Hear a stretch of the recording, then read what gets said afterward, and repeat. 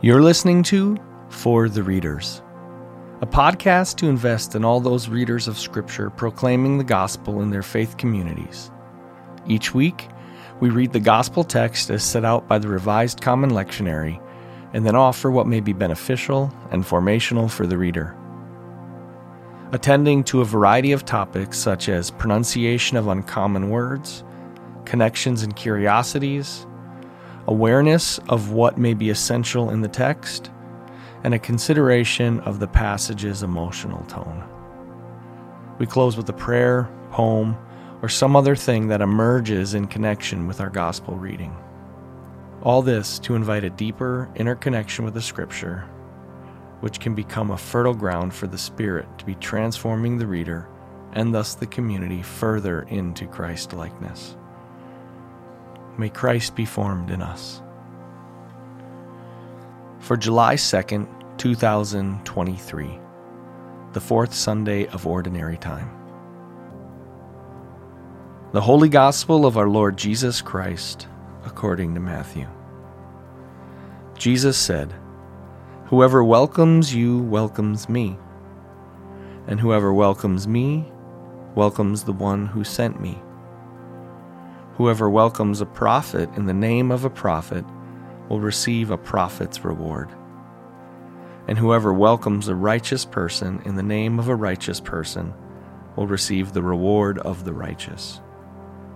And whoever gives even a cup of cold water to one of these little ones in the name of a disciple, truly I tell you, none of these will lose their reward." The Gospel of the Lord.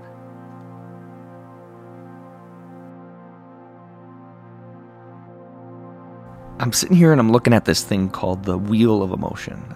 I wonder if you've ever seen one of these before. I'll attach the one I'm looking at least into the show notes. And what it is, it's just 3 concentric circles where the middle center circle has core emotions. Mine has happy, sad, surprised, disgusted, fearful, angry, and bad. And as you move out from the center circle, you move out from the core emotions. Those core emotions are described then with more specificity. So there's a happy that can be happy and interested happy and interested and curious, or happy, interested, inquisitive, or so on. Or you can have a sadness that is lonely. You're sad. You feel sad because you feel lonely. You feel sad because you feel lonely because you feel isolated, or you feel sad because you feel lonely because you feel abandoned, right? You start to see how we get into like the gradations of our feelings. And this is it's a great tool. It's a helpful tool, first and foremost, for us to begin the process of naming how we are, where we are, what's going on inside us. And why am I talking about emotions here on a podcast about reading the gospel?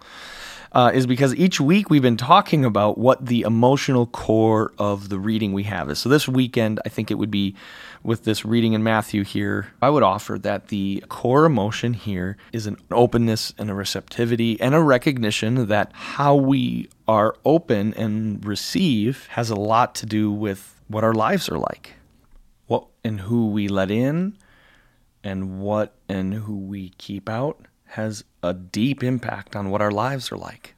And then we have some responsibility too for our lives. It's connected to what we welcome, what we don't, what we receive, what we don't receive. So this, emotion here is about what it is we're letting in and how we're letting things in.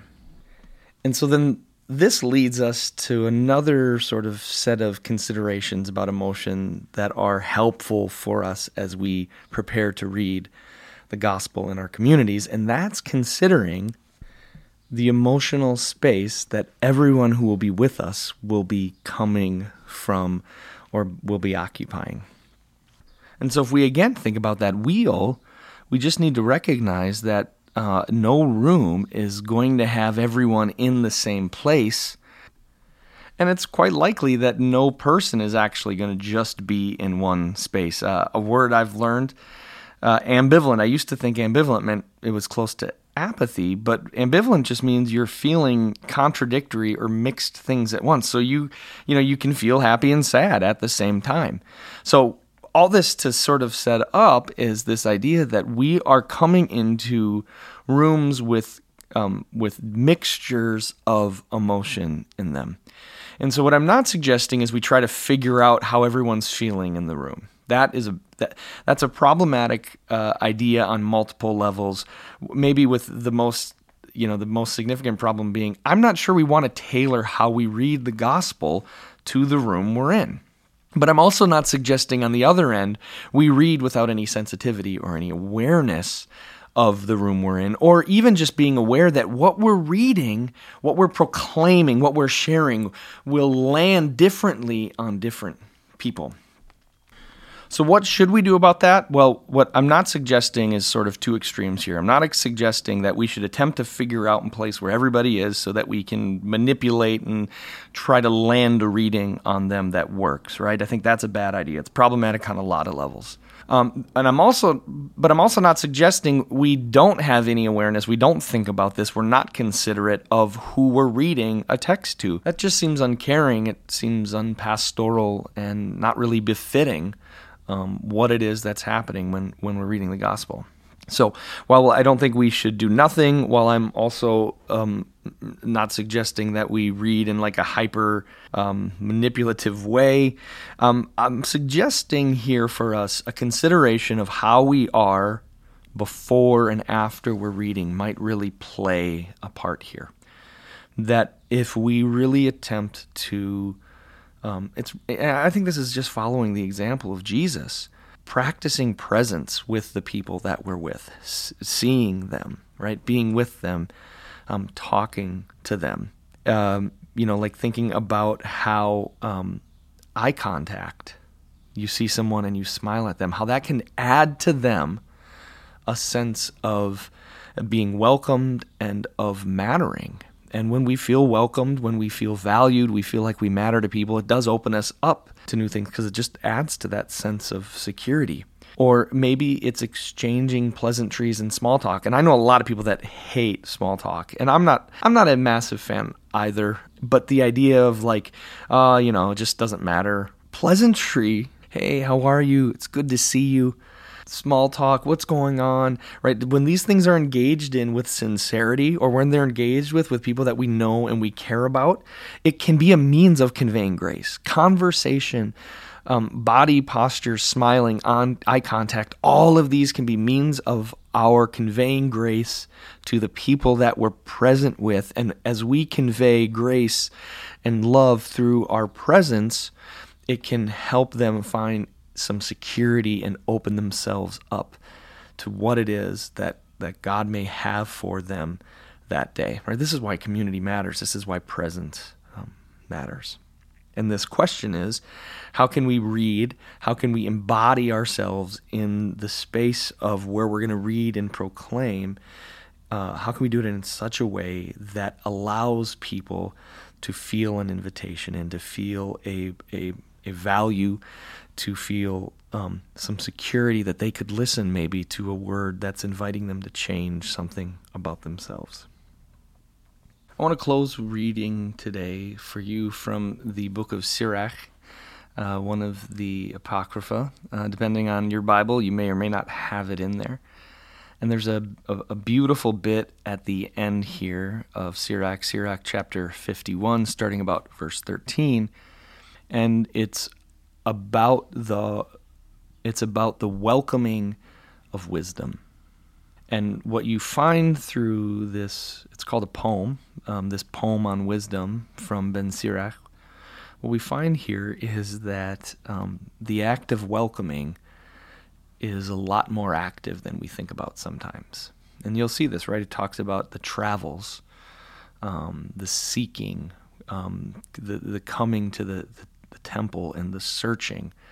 That there is a searching that is a part of welcoming. Sometimes we think of welcoming as this passive thing where we're just waiting for the thing to happen. But what I think is helpful to recognize is that welcoming, receiving is always active. There's always something active in our welcoming. There's activity in our waiting. We want to be people who are actively welcoming God's Spirit more and more into our lives.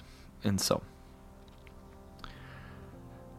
from the wisdom of Ben Sirach, chapter 51, verses 13 through 29.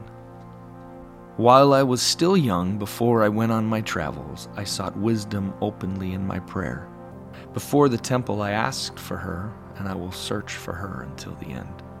From the first blossom to the ripening grape, my heart delighted in her. My foot walked on the straight path. From my youth I followed her steps. I inclined my ear a little and received her. And I found for myself much instruction. I made progress in her. To him who gives wisdom I will give glory. For I resolved to live according to wisdom, and I was zealous for the good. I shall never be disappointed. My soul grappled with wisdom, and in my conduct I was strict. I spread out my hands to the heavens and lamented my ignorance of her. I directed my soul to her, and in purity I found her. With her I gained understanding from the first. Therefore I will never be forsaken. My heart was stirred to seek her. Therefore I have gained a prized possession. The Lord gave me my tongue as a reward, and I will praise him with it. Draw near to me, you who are uneducated, and lodge in the house of instruction. Why do you say you are lacking in these things, and why do you endure such great thirst? I opened my mouth and said, acquire wisdom for yourselves without money. Put your neck under her yoke, and let your souls receive instruction. It is to be found close by. See with your own eyes that I have labored but little, found for myself much serenity. Hear but a little of my instruction, and through me you will acquire silver and gold. May your soul rejoice in God's mercy, and may you never be ashamed to praise him.